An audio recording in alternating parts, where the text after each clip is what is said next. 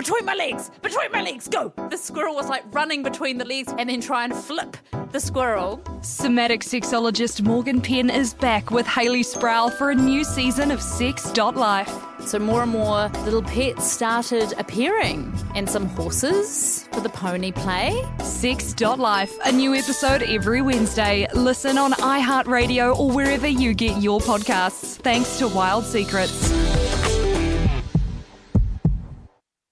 The Hits with the Jono and Ben podcast. Thanks to Challenge, putting the service back into service stations.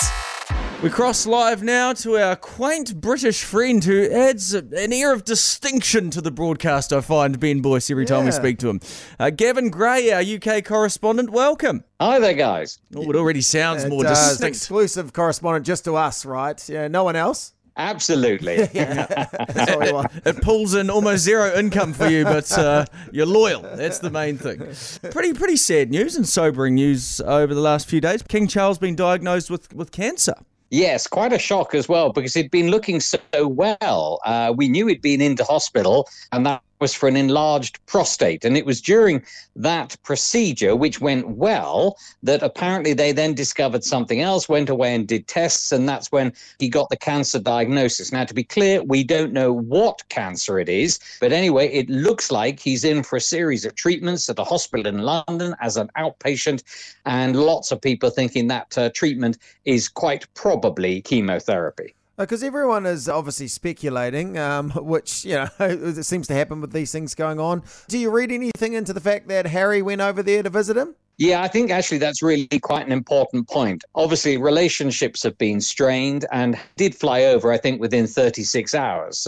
King Charles informed both Prince William and Prince Harry prior, of course, to it being made public. Sources telling me that actually Harry only managed to spend about half an hour, 30 to 35 minutes with his father.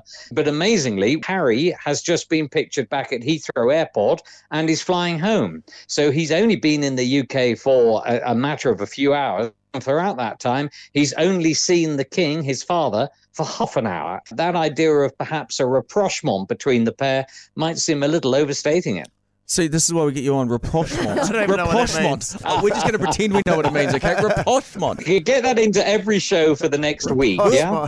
We'll be rapprochementing all over the place, Kevin. So what does it mean now? Obviously, King Charles, he was even planning to come to New Zealand, I think, later in the year. I imagine he's taking a big step back from royal engagements. Is William stepping up? Yeah, so at the moment, actually, we are rather short of senior royals. Prince William, but he's only just today performed his first official engagement for a few weeks, and that's because, of course, Kate, the Princess of Wales, has also been in hospital with something really quite serious. We're not being told what it was, and is now going to be recuperating for what looks like 2 months.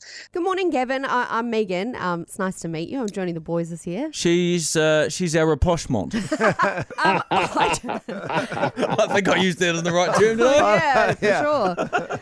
Is there any sort of rumours going around as to what Kate has had done? With Kate, we really don't know what it was. It was abdominal. Maybe they're taking the tack along with what cancer the king's had, that it might be better just to put out a general announcement and leave it there. But talking about what good can come out of this, yes, a family rapprochement would be good. I've said it again. But also what would be really, really good, I think, is, do you know what? When the king went in and announced it was an enlarged prostate the first time around, the numbers of people going to their doctor with symptoms that they had never mentioned before, worried about their prostate, has rocketed. So in a sense, perhaps out of all of this, he now feels a bit more of a duty to talk openly about his own health. Oh, well, that's some good to come out of it. And you feel sorry for the guy. I mean, he's been waiting his whole life, living for free in luxurious castles, waiting to be king, and then this happens. Somewhere up there, Diana's going, ain't life a bitch?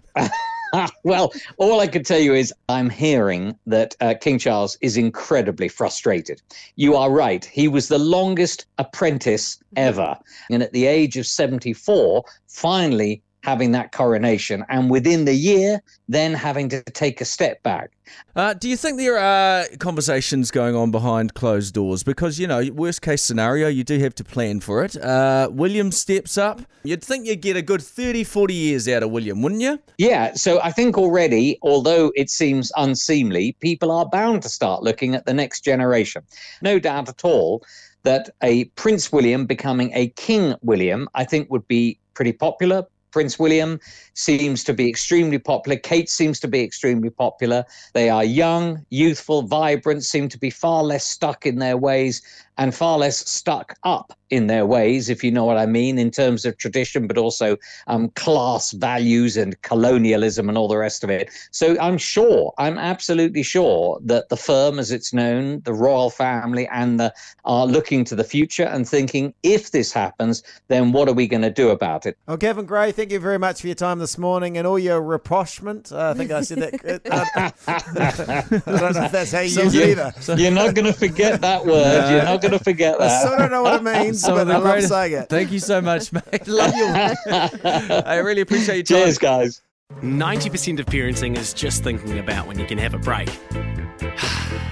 And when you do take a break, enjoy the Parenting Hangover podcast. They go together like a tutu and jandals. We've said from the get-go, we ain't parenting experts, but it's cool to hear, what is your neighbour doing? What do they say? A problem shared is a problem halved. Oh, that's good. Not that my children are problems, but I feel better talking about it. The Parenting Hangover with Clinton Jordan. New episodes every Thursday on iHeartRadio or wherever you get your podcasts.